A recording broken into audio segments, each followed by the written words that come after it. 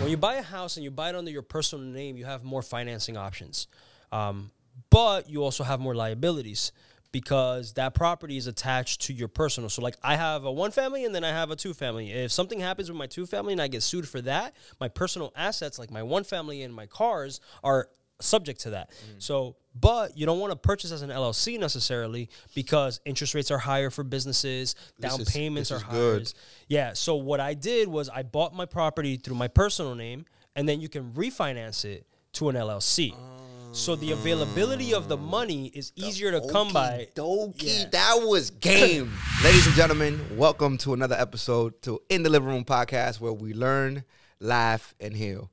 And today we're going to talk about something that I think is on the top of my list. One of my favorite things to talk about because I don't know too much about it. Honestly, I'm at a point in my life where I'm looking to, I want to, don't know how to get started. So why not bring one of the experts, one of the most credible people in the space? We're going to talk about real estate.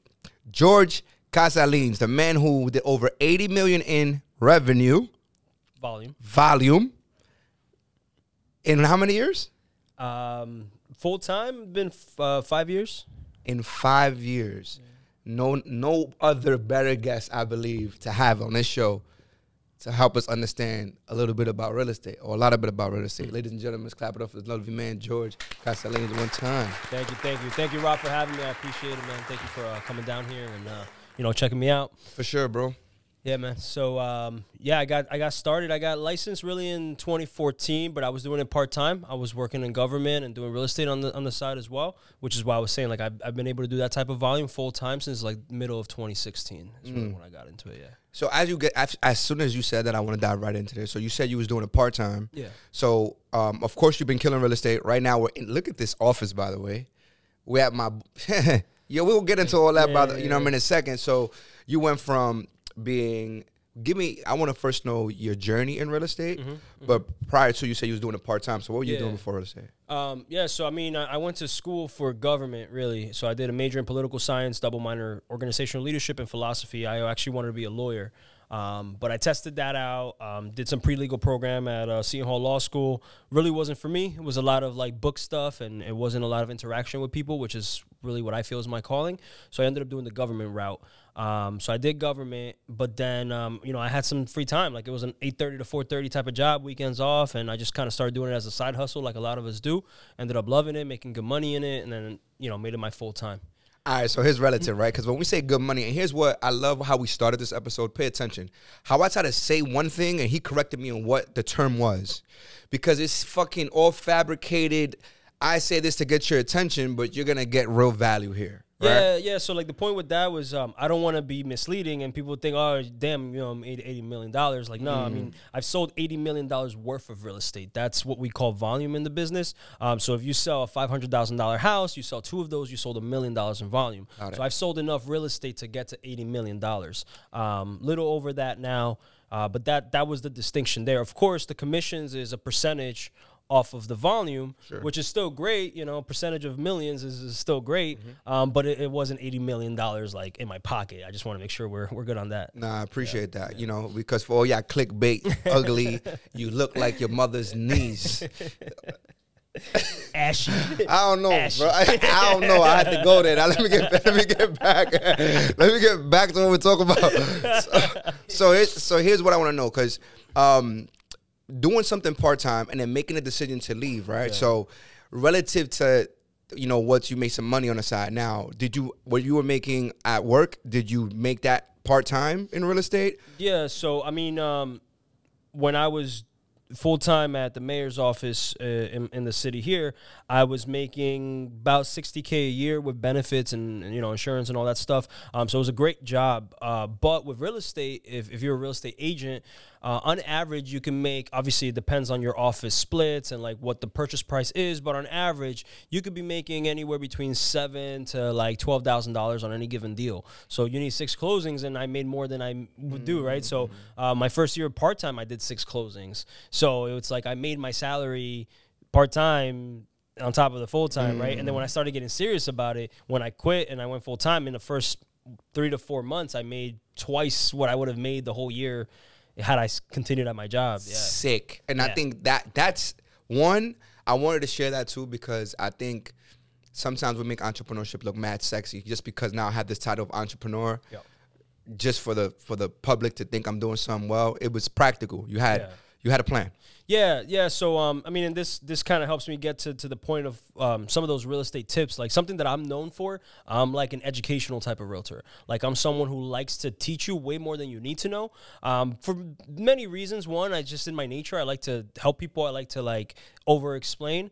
But then secondly, it also builds a level of trust and rapport that once I have that with my client, every transaction is that much easier. Because every time if I'm telling you, yo, Rob, I think this is a good one, you trust me because there's no reason for me to not, you know, to be facetious or to just mislead you in any type of way. So when it came to like why I did it part-time, I never saw myself really doing real estate all like full time because I had like a college education in my field of study, and this was like I was very passionate about government.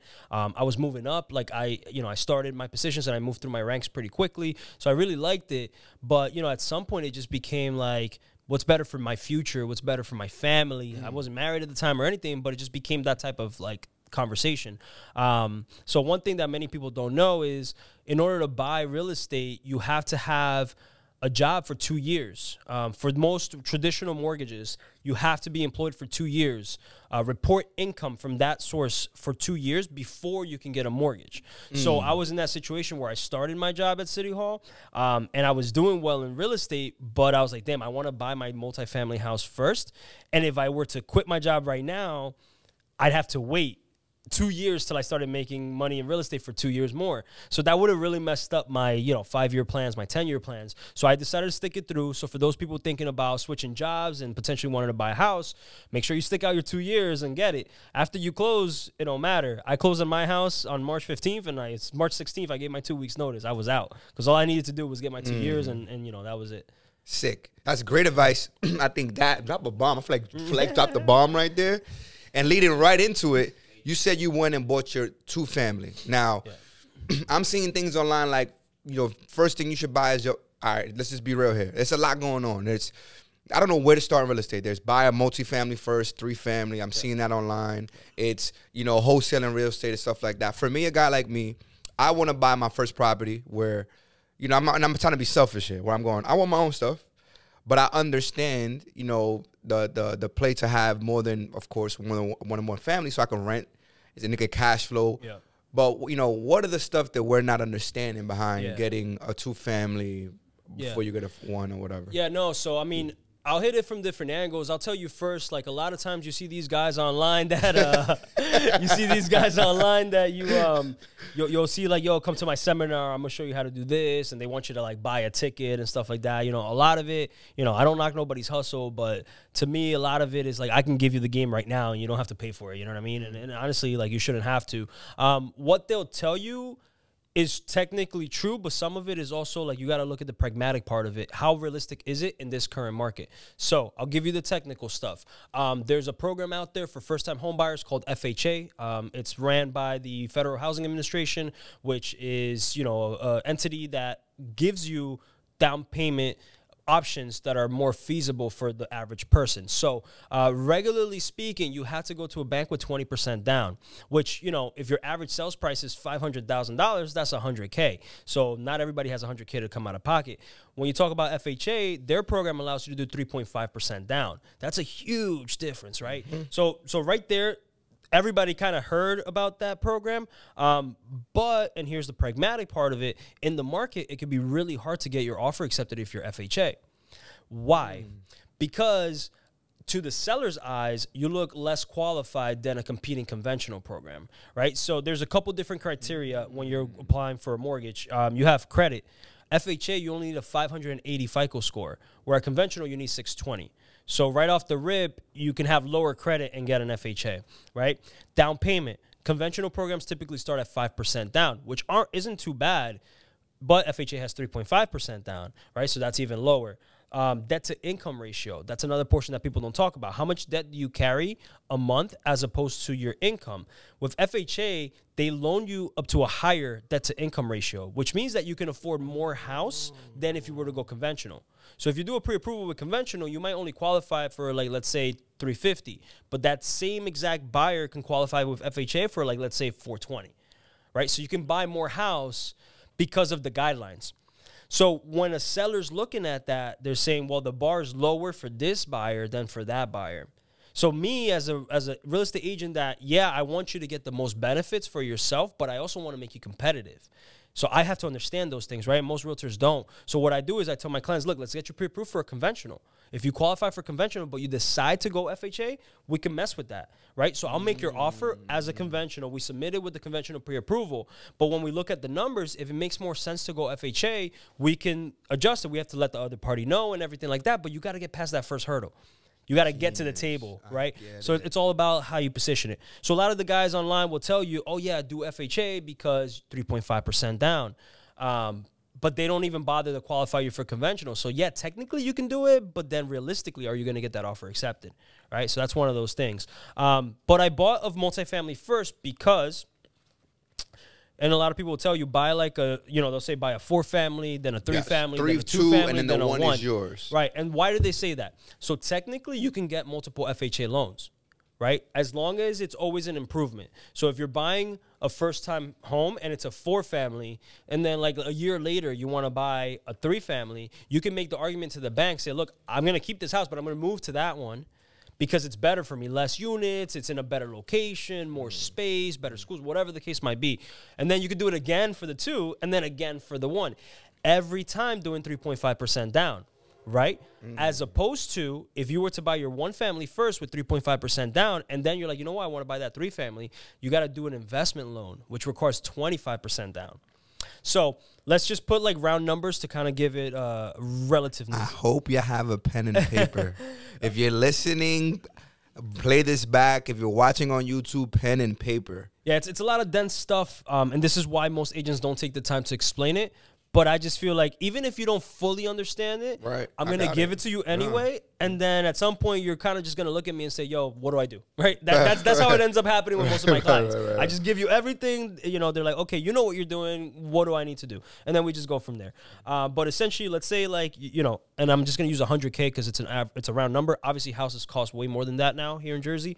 But let's say you're buying a 2-family for 100K. And you could do 3.5% down because you're doing FHA. You're doing $3,500 down, right? Now, obviously, at 300K, you multiply that by 3 and so on. Sure. You do that, and then your 1-family, let's say it's another 100K, it's another 3.5% down. So that's 3,500. So in total, you've put down 7% between both properties, right? Whereas if you go the other way, I buy that 1-family first, I put 3.5%. Then the second time, I got to put 25%. Now you're in 23. So now it's 25. So now it's a total of 28%, 28.5% down as opposed to 7%.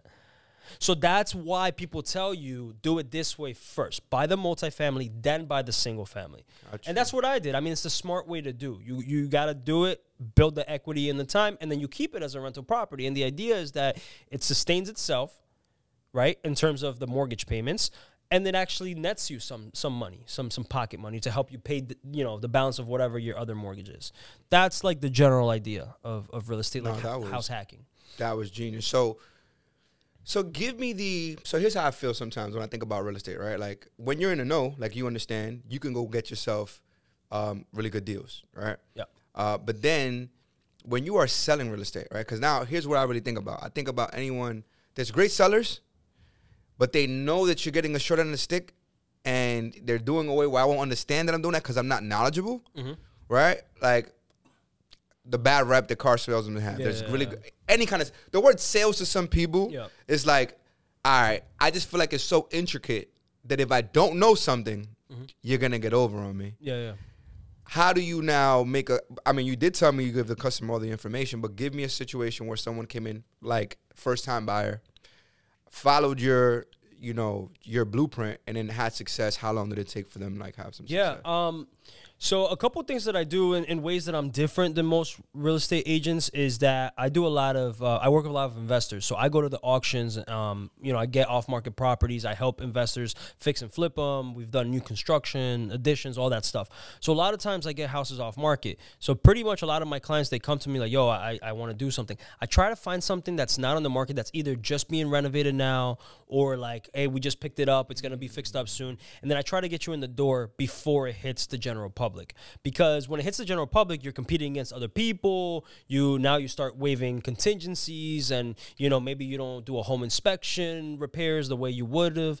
It gets kind of crazy. So most of the times, like I can give you a lot of examples of my clients that will tell me, yo, I got this much and I want to, get a rental property. So I'll help them find a property that's being renovated, or like I have investors that, because I do also like developments, they'll say, yo, you know what? I have a portfolio of properties. I want to liquidate like 10 properties so that I can buy and build, 50 units, right? So now they got really good 2 to 3 family homes that they loved and they're making good money for them. But now it doesn't suit their purposes, but it might suit yours, right? So I'll just put out those calls and try to find something like that for you. And then I'll do the numbers with you and I'll tell you, because this is the other thing that you got to understand. When you're buying a one family, it's all off of your income and your debt, right? It's just solely you. Okay. When you're buying a multifamily, it's that plus the rental income.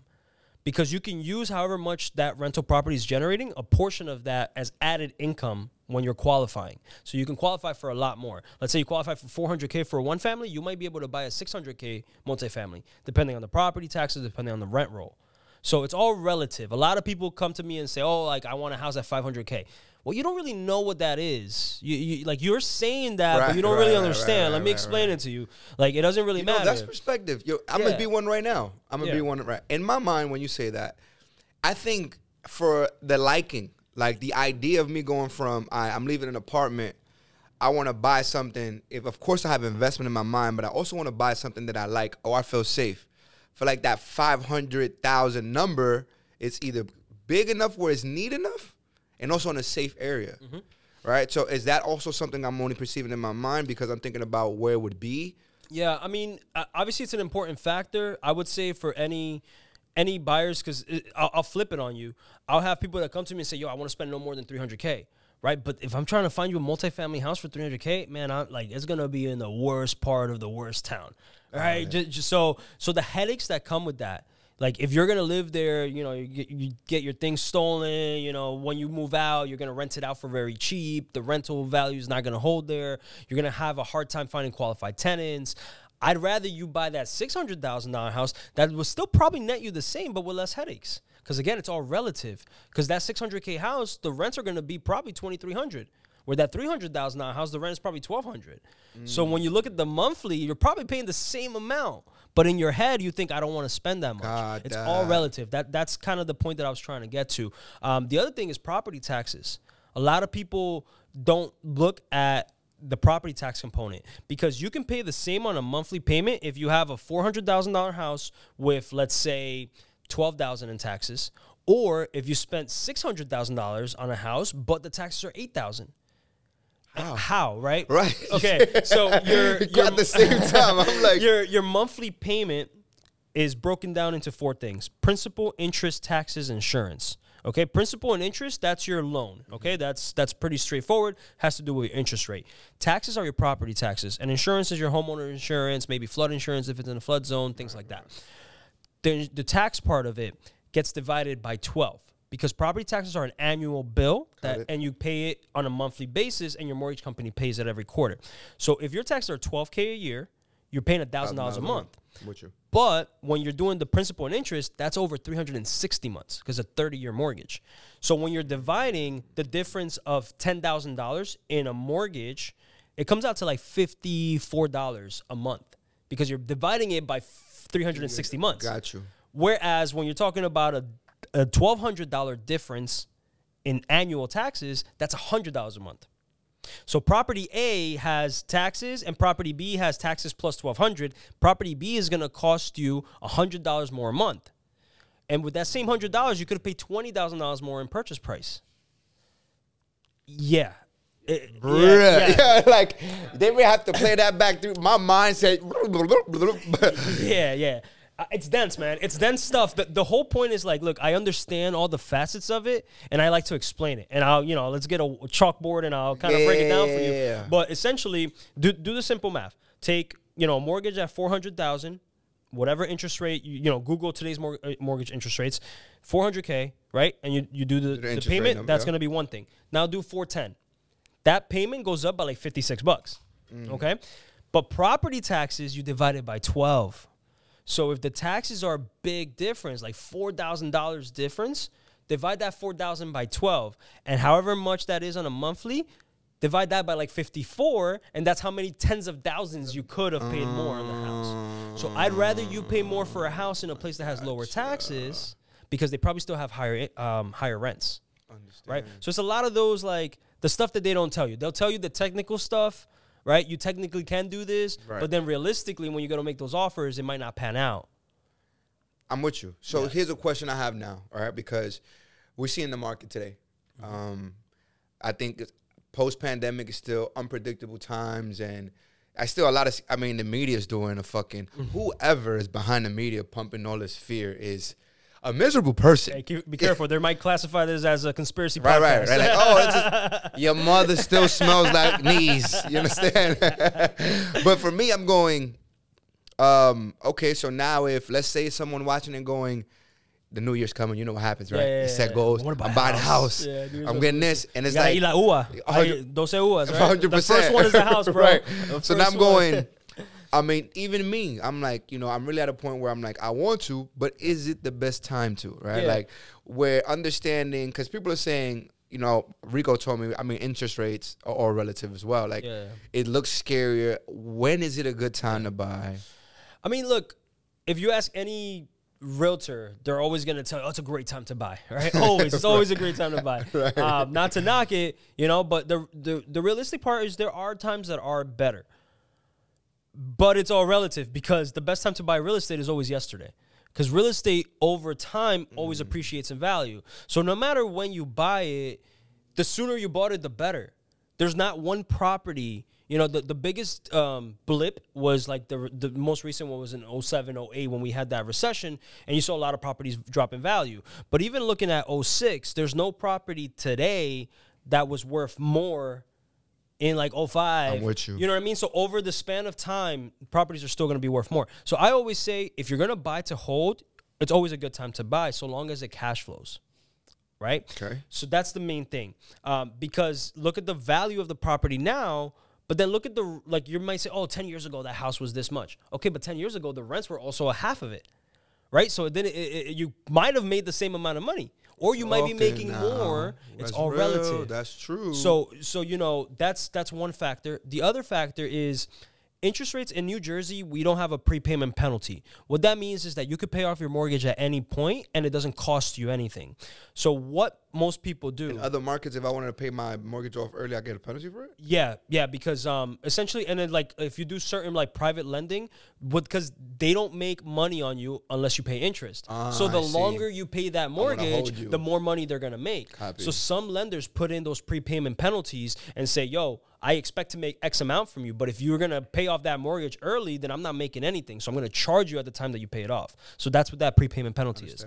So what most people do is, look, get a deal that cash flows. As long as it cash flows, even with today's interest rates, today's rents are higher, right? So it can still cash flow. If the taxes are right and the rents are right and the conditions are right, it can still cash flow.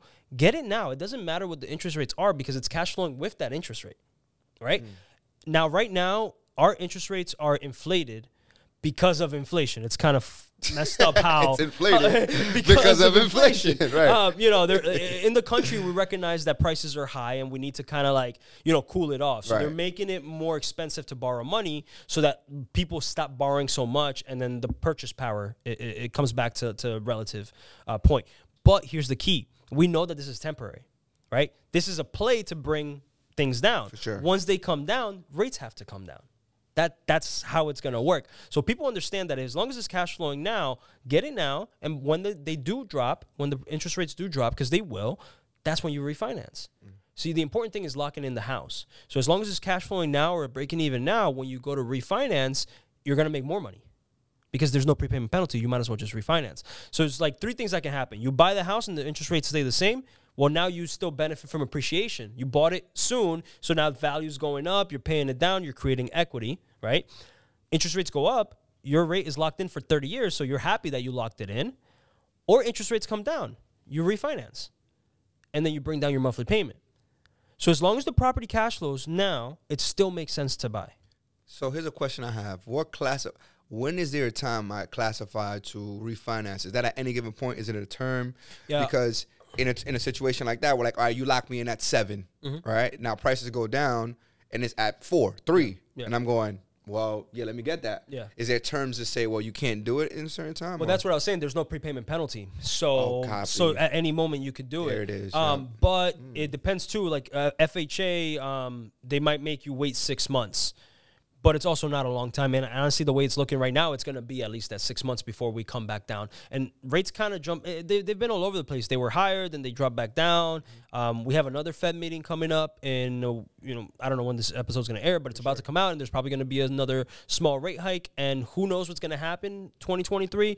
But ultimately, by the end of 2023, we should see rates coming back down, speculatively speaking. So here's a question I have, because if y'all haven't realized now, this man is encyclopedia. You know what I'm saying? Like, there's wealth of information and knowledge. And he says 8 years, where you would assume this man he's 30 years old. That's my point. Right? Like, how do you start so early, and how do you gain this? Because you obviously, I've seen enough about real estate online. I can't say it because I'm not in the field, but I can tell that your field. Where'd you learn this? Who in your family, did anyone, 2 questions. Who taught you all this stuff, how you get here? And did anyone else in your family do real estate to kind of get you intrigued in this profession? Second question, no, nobody in my family did it. This was all something, I was born in Cali, Colombia. So I lived there till I was about 7. I came here. My dad's civil engineer. My mom was more like clerical. So there was really no real estate. It was when I came here, I got into government and politics. Like, politics was really like where I started, and that was really my story. Fast forward some years, once I was already working in politics and in government, I got put on a board. It's called the zoning board. So essentially, they call it like the no board. It's like, if you want to do something, you can't do it. You have to come to this board to get permission to be able to do it. So, quick example, I was on the zoning board for the city of Rahway. There was a gym on St. George, one of our highways, and they wanted to knock the gym down and build a Wawa. Well, if you look at the zoning regulations, they weren't going to be allowed to because of different things. It could be like gas stations are not allowed in the zone. It could be that they were going to be 100% lot coverage, meaning it's all asphalt, as opposed to like our code might say you need 20% grass. Like, there's all these different bulk. So when you're a board member, you learn about this stuff, and you learn about what the regulations are, and then applicants come in front of you and say, hey, I want to do this, but I can't do it because your code says this. I want you to give me an exemption, a variance from your code to allow me to do it. So I was one of those board members that sat up there and heard cases each time and kind of decided, okay, that makes sense. And the big criteria was like, was it good for the community? Right? So that's kind of what it became, like, okay, well, this project is going to lead to more tax revenue for the city. This project is going to create housing that we're in desperate need of. Like, right now, there's not a lot of housing in certain cities. So, like, if there's a project that's going to build townhomes, that might be looked favorable, right? So I started learning about, like, why people try to do the things that they do. And then I was like, wow, that's really cool. And then I started seeing how much money these developers were making, right? They would assemble, even the building that we're in right now, this was assembled over some pieces of land. This was a parking lot. Where we are right now was a parking lot, and it was a restaurant's parking lot, right? So you buy a parking lot from somebody, that might cost you, let's say, 200, 300 grand, but then you develop 300 units, this is now worth $50 million. So how do you turn 300K into $50 million, right? Sick, bro. Right? So, like, the process of, like, acquisition of the land, what the actual process through the government looks like, what your odds are looking at it, when you develop it, how do you build it, what goes into it, the contractors, like, it just fascinated me. It's just, there's such a depth into this, like, field that it got me, got me spinning. And then I was like, you know what? I had somebody that I knew they kind of talked to me about it and you know, kind of sponsored me into this and said, yo, I'm going to teach you how the retail side of it works. So I started doing the retail. I started doing the development. Now I'm like a land use consultant for certain companies. I help them get big things. I've gotten to meet some amazing people through my real estate career, just because of that knowledge, my government background and politics, that all kind of interceded. You know, as we get here, because once you said interesting people, I can tell, first and foremost, if this man ain't top 5 most interesting men you've already learned, like on YouTube right now, or podcasts right now, on information, you're lying. You're lying. But when we talk about meeting interesting people, yeah, with your background, like the doors are open. There's a story that I want to share, all right? Because I think this is one of your illest stories on real estate, and then we'll get back to other things that you want to talk about. Is there ever been, because, of course, I'm hinting off to a story, but is there ever been a meeting that you felt like, am I supposed to be here? Right? For two things, like, am I prepared to be here? Right? You ever held that, like, that what is that called? Is it, where you don't feel like you deserve to be in a room? Forget the term, but it's like imposter syndrome. Like, yo, why? Is it too good for me? Have you ever had that? Or is it always felt like, eventually it's going to get me into doors I want to be in? I feel like because I've been very blessed throughout my life. I've had phenomenal experiences, bad experiences, good experiences, whatever it is, I've been blessed. So I've never felt like I've chased something. I've gotten to places through the grace of God and different things. So I never felt like that imposter syndrome because I didn't feel like I went for it and got it and like maybe I'm not ready. It just happened as a consequence of my work. So it just kind of, you know, it's been these situations where like my work has just led me to some places. But I will say one particular situation was happened last year where I got to sit down and actually talk with Jay-Z, Hove, about, you know, real estate. It was yeah, it was pretty crazy. I mean, it wasn't, obviously I'm not going to disclose information because, you know, I'm not gonna do that. I don't talk. Feel me? No. Yeah, look, sure. I'm not gonna make it. But what it is that I have a very particular background that you're not gonna find with most people. Part of it was my politics. You know, the people that I knew in government, and I worked campaigns. I helped get people through elected and things like that. So I've built those relationships. Other part of it was government, like understanding the process, the bureaucracy of like, okay, I want to do this on this piece of land. How do I do that? So like that academic understanding of it. So the relationships, the academics. And the last part is the real estate, right? It's like, well, how much is that thing worth? What are the vehicles I can acquire property through? Do I have to purchase it in an LLC? Do I have to put it in my name? You know, like what kind of financing options are there? Like, so I have those three worlds that put me in a room with Jay to talk about development, right? So that was just a crazy, surreal experience. You know, obviously it was more. I was dealing more with the people that deal with that. I was dealing with other people for the real estate, but it just so happened that I had a meeting at Rock Nation. You know, and Ho was there, and I got to meet him and sit with him, and it was a phenomenal experience. And then after the fact, you know, I spent maybe half an hour there. I was at Rock Nation for like 6 hours that day, and just got out of there, and I was like, I was a kid that grew up in Elizabeth listening to this man's music. Right. And just to come out of there, it's like, wow, this is like, life is crazy. I'm in this room because of all these things that I'm doing. So yeah, it's been those moments that kind of like make you, wow, all the work really does speak for itself, you know?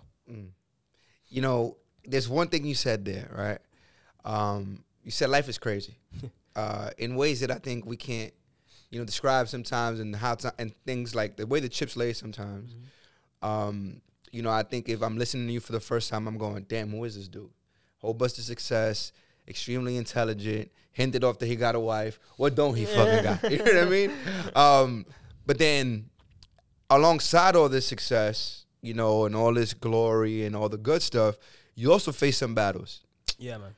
They're not the average person, you know, faces, I would say, or comes out of. So, you know, I know you guys can't see it on the side, but I'm seeing a scar, you know, on your neck, a battle scar, the victor, the pose, you know, this pose means a lot to me.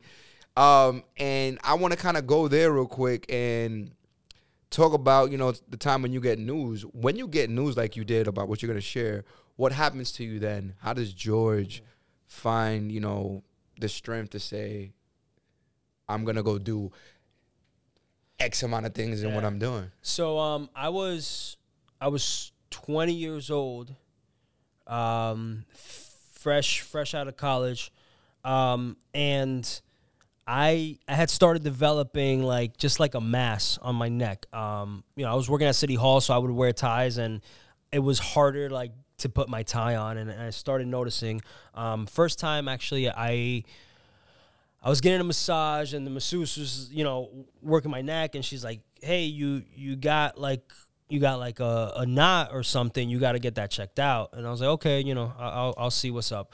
Long story short, I went in. I didn't have insurance at the time because I was working campaigns, and I wasn't an employee. But I ended up going. I was able to get a job at City Hall. I got insurance, and then I got myself tested and scanned and everything. And it turned out I had lymphoma, Hodgkin's lymphoma. I actually let it go for a while since I heard, because I didn't have insurance and I didn't pay attention. I was young. I didn't think it could really happen to me, that type of thing. So it was staged pretty seriously. It had spread a bit. So it became a pretty pretty bad thing where I got the call from the doctor. I went in and he's like, "Yeah, you have lymphoma." And I'm just like, okay, what do I do? And he's like, no, I don't think you understand, what I'm telling you. I was like, no, I get it. I got cancer. What do I do? Let's go. I think the mentality for me was always just, you have a problem, and being a very task-oriented person is well, where's my solution and what steps do I need to take? And maybe that desensitized me too, because looking back at it, it was a very robotic response to that. Whereas my girlfriend at the time and my mom, they were nah, what do you mean? What do we need to do now? Right. You have cancer, right? But I never found the point in dwelling on that. It was let's move past it, right? So yeah, man, I mean, through the grace of God, I went through my treatments. I went through chemotherapy. I had surgeries, biopsies, all types of things, radiation, and I came out on top. I beat it. I'm in remission for about 7 years now.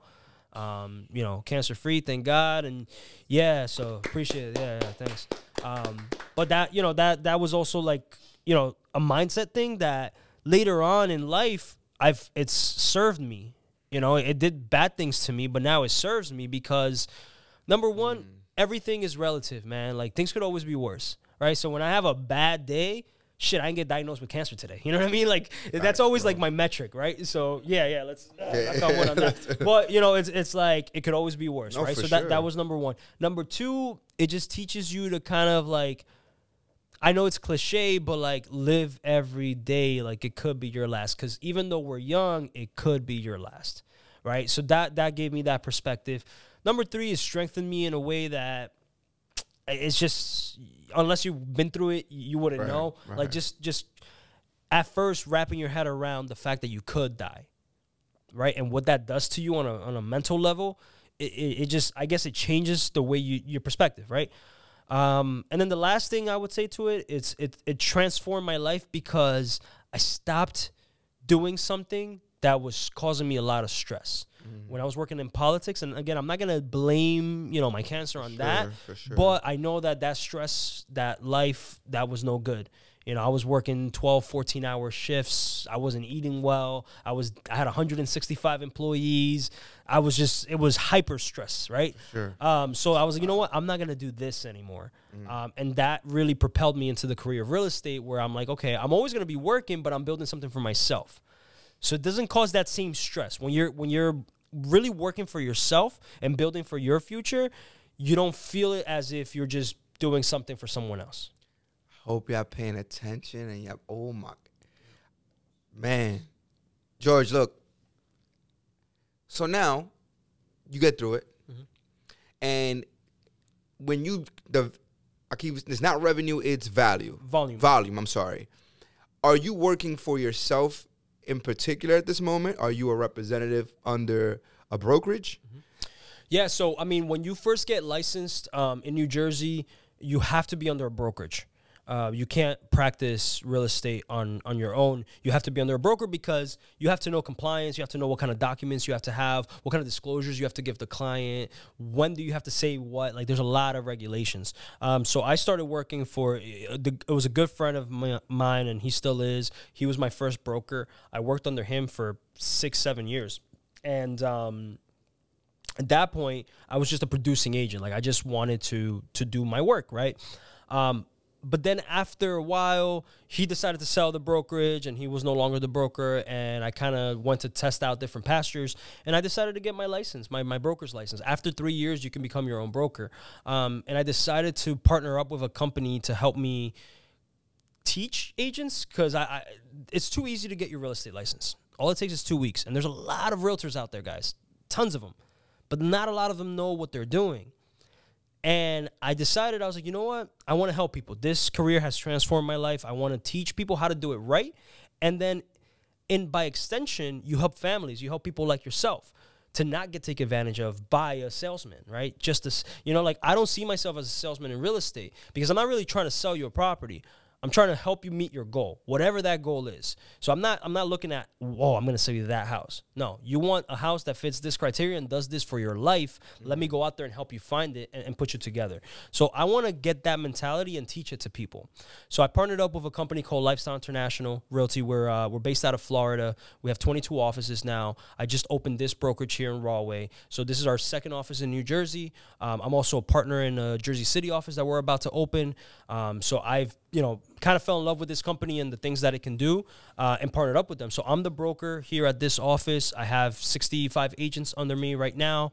We just opened up our doors less than 3 months ago, and that's kind of what I'm doing. I am doing my own production and helping my investors and helping buyers like yourself, but I'm also helping my agents to help families and do things like that. So before I used to do my own open houses. Now I give my listings to my agents to do the open houses so they get their own buyers. So that's kind of how my business has changed.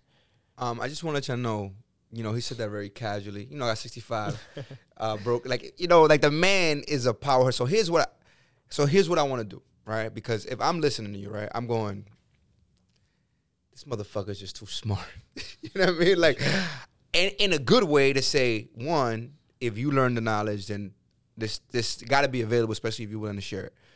But also, how do you structure your day when, when I look at someone who does a lot, but still carries youth and has time to do a podcast and stuff like this, so I appreciate your time, it's how do you structure your day? Because here's what I see happens not only with the working person, it's some of us really don't understand what can be done in time and don't value time. Yeah, no, for sure.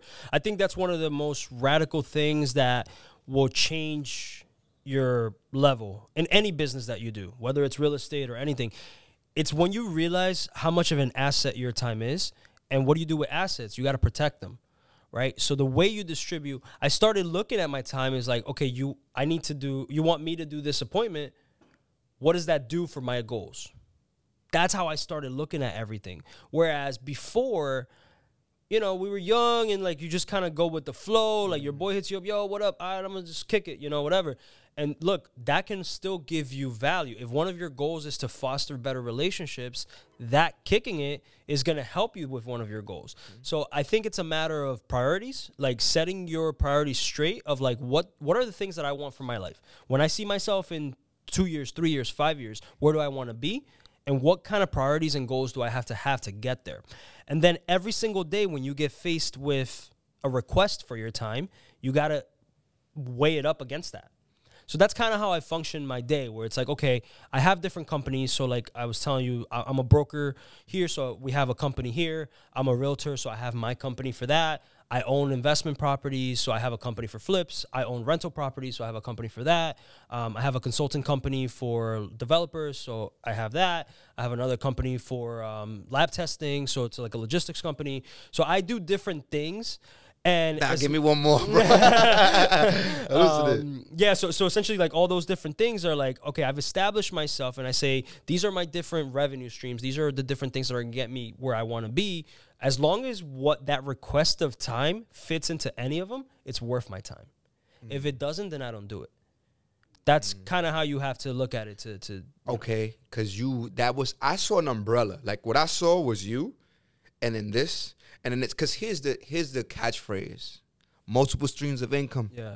You need multiple streams of income, right? Yeah. Yo, because I got multiple streams. You know what I'm saying? I got multiple, but you don't really got one. Here's what I'm trying to say. Yeah. Like, what time frame does it take for George to then become this umbrella? How long did it take? Or is it because, all right, it just made sense to open up a business account instead of putting it personal? How do you become this thing with so many sources and be effective and not feel like you move too soon? Like, if I'm a realtor here, I feel like I would miss out on money if I went and did like another company in the meantime. Yeah, there's definitely a balance to it. You could definitely move too quick and then mess it up. I think, what was my first company? From these, my first company was my rental properties company. So, when you buy a house, is a good tip for real estate. When you buy a house and you buy it under your personal name, you have more financing options. But you also have more liabilities because that property is attached to your personal. So, like, I have a 1-family and then I have a 2-family. If something happens with my 2-family and I get sued for that, my personal assets, like my 1-family and my cars, are subject to that. So, but you don't want to purchase as an LLC necessarily because interest rates are higher for businesses, down payments are higher. Yeah, so what I did was I bought my property through my personal name, and then you can refinance it to an LLC. So the availability of the money is easier to come by. That was game. That was fucking game, bro. And there's a lot of reasons for it. Obviously, the liability component to it. Also, when I refinance that property, that monthly mortgage leaves my personal name and goes into my LLC. So now that doesn't appear on my debt to income ratio. So if I want to buy another property, when you run my credit, I don't have that mortgage because I don't pay that mortgage. My entity pays that mortgage. It has its own revenue stream, its own cash, right? Its own credit, everything.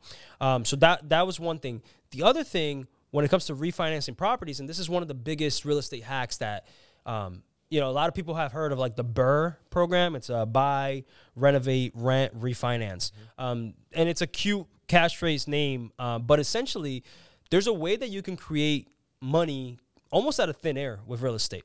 And it's based off of value. So let's say you have, and again, I'm going to use 100,000 because it's easier to do the numbers. Let's say you buy a house at $100,000 and you did it with a 5% conventional loan. That means you put $5,000 down and you bought that house. So you now have a mortgage of $95,000, right? Now, let's say that when you bought that property, you bought it in a location that is strategic, meaning it might be close to a train station. It might be in a city that's doing some developments. Every city has master plans, and every once in a while they create redevelopment areas. So if you're privy to this information, you know that a certain area is going to change. So that's what I did. In 2016, I bought my house in Rahway when I was on the board, knowing that I'm approving all these apartments, and this place is going to be a whole different place in 5 years, right? So I bought my house right here. I think I got it for like $190 at the time. It was, with the renovations and everything, it was like $240. It was worth like $300. So I had equity built into it. But then you fast forward 6 years, that same house is worth $640. So just because of what's happened around it, my house has appreciated.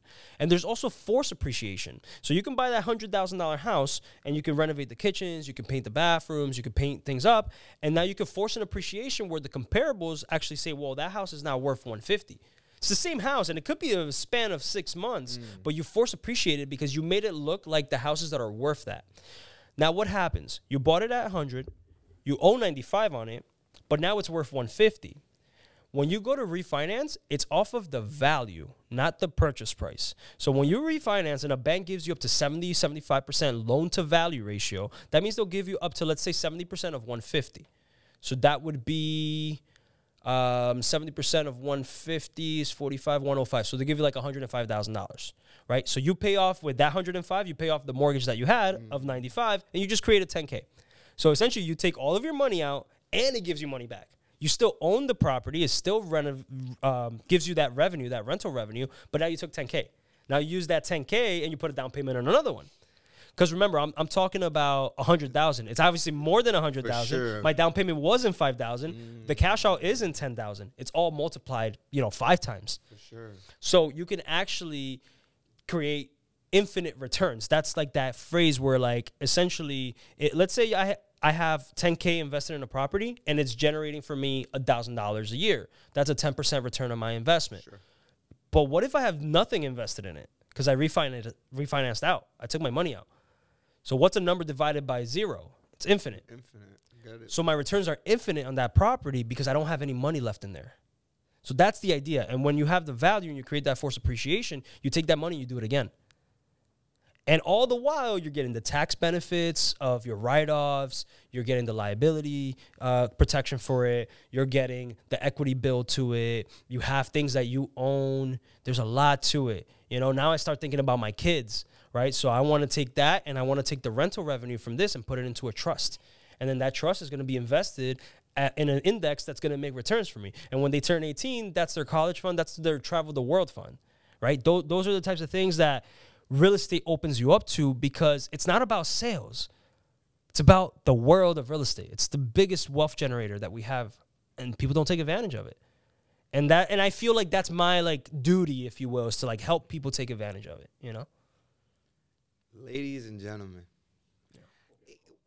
like look, not only the knowledge, but the compassion. Like, if you can't see and feel it oozing out of him, like, let him know where to find you, what platforms to find you, social media. If someone, you know, if I was doing real estate, this would be the first place I want to shop if you're taking any new representatives. Things like that. But, you know, bro, I'm ready to buy a house, bro. You know what I'm saying? So I'm going to buy a consultation for you. I'm with it. So that's one thing. Like, if you're looking to buy a house, the first thing I do is I sit you down. I don't just go and show the house. Like, a lot of agents, they'll do that. They'll just open the door and go.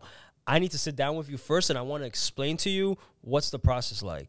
All right? We make an offer. It gets accepted. You sign this. Is it binding? Do you get attorneys involved? When? Are we going to have an inspection? How many times do we get to look at it? Like, there's all these different things. I want to explain that process to you first, and then I also go over the costs, because that's one thing that I feel like agents don't do enough.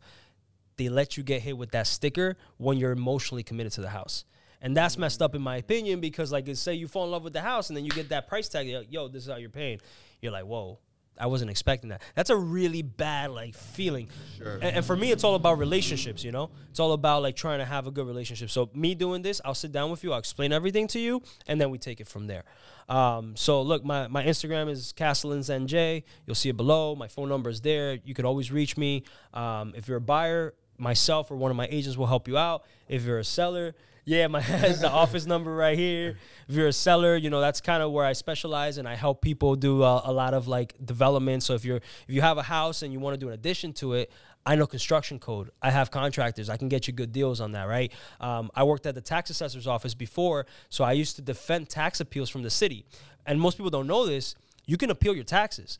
So if you're paying, let's say, $11,000 of property tax and you think your property taxes are too high, they might be too high, and we can actually appeal them.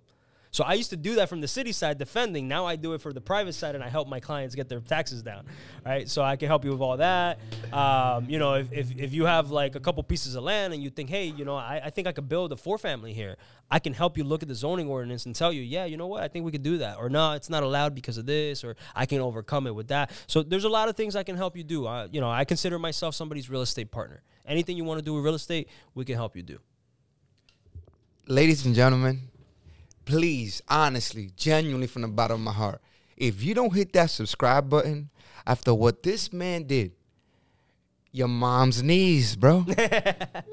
Ashy. In the Living Room Podcast, where we learn, laugh, and heal. That was amazing, bro. Yeah, bro. Thank you for having me. Appreciate it.